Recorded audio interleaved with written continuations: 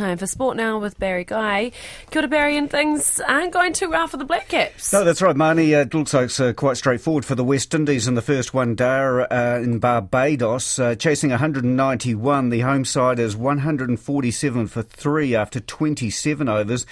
Shamar Brooks is on 65, Captain Nicholas Pooran is on 25, and Mitchell Santner, he's taken 1 for 21 off 6 overs so far. Earlier in more difficult conditions after being asked to bat first, Captain Kane Williamson top scored with 34 as New Zealand was bowled out in the 46th over for just 190.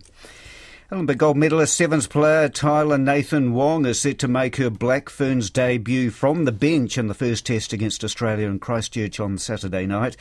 Fresh from winning bronze at the Commonwealth Games, Nathan Wong, who plays halfback and fullback, is confident her sevens skills will help her 15s game.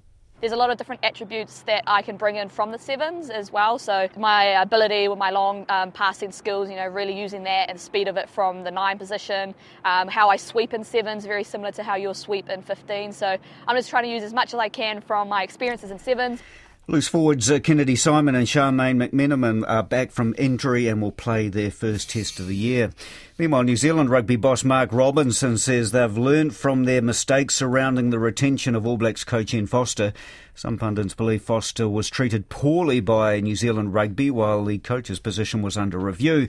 Robinson concedes New Zealand rugby could have handled the situation better.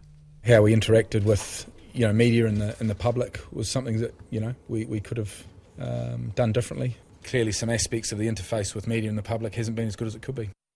Mark Robinson.